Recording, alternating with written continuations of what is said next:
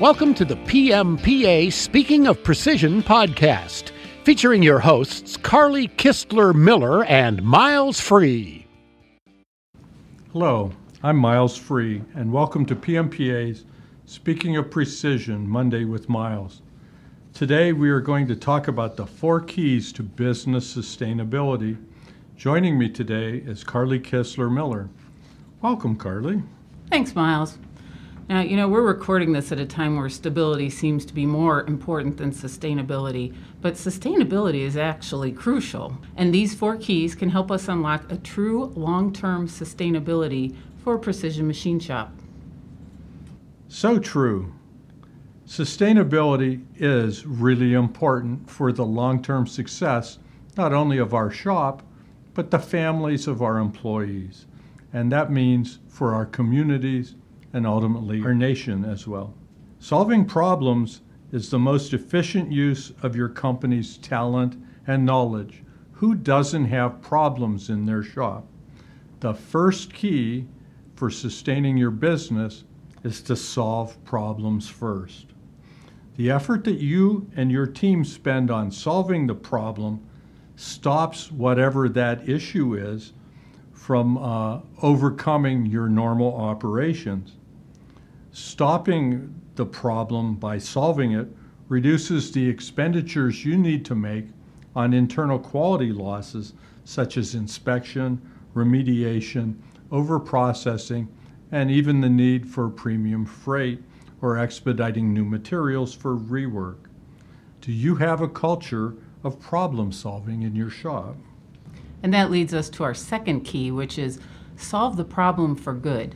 It doesn't do any good to solve the problem today and then see it return later. That's just putting a Band-Aid on it. And that's not really problem solving.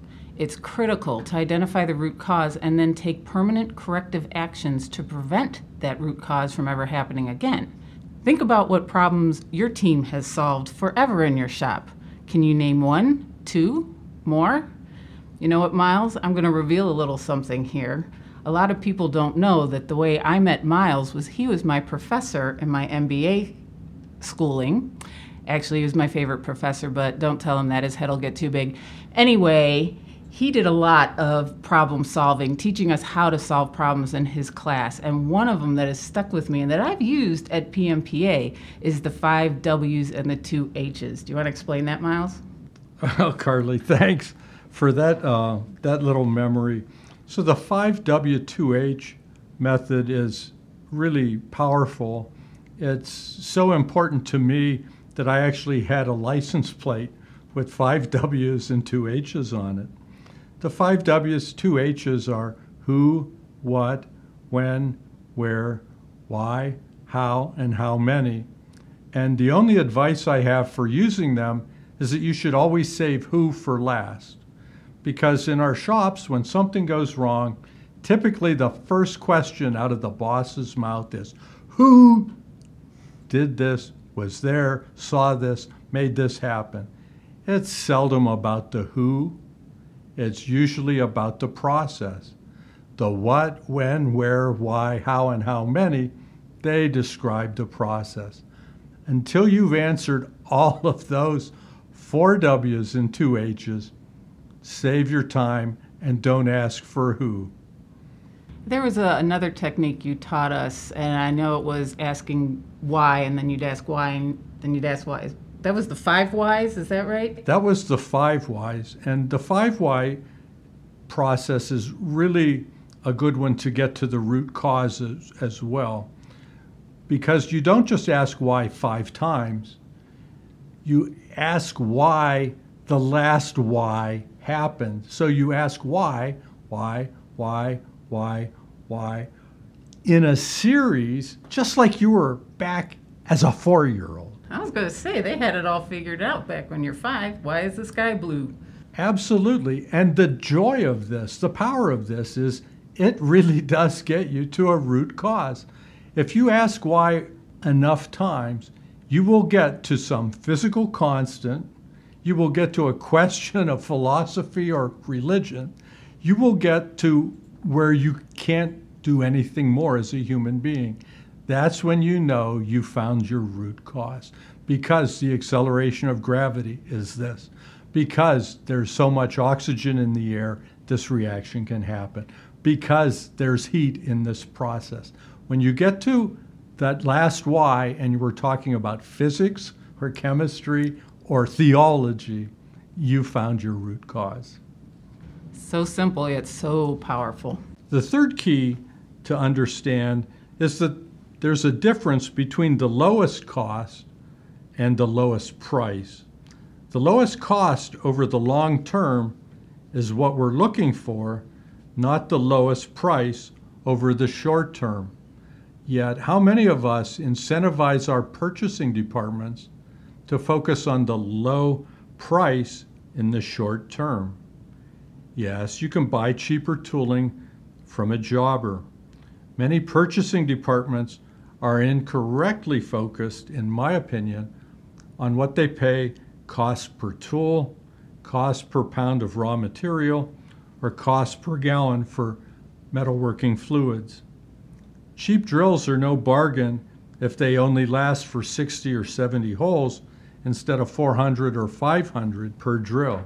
To be sustainable, the company needs to have the lowest cost to produce a compliant part, a conforming part, not just the cheapest materials to make it.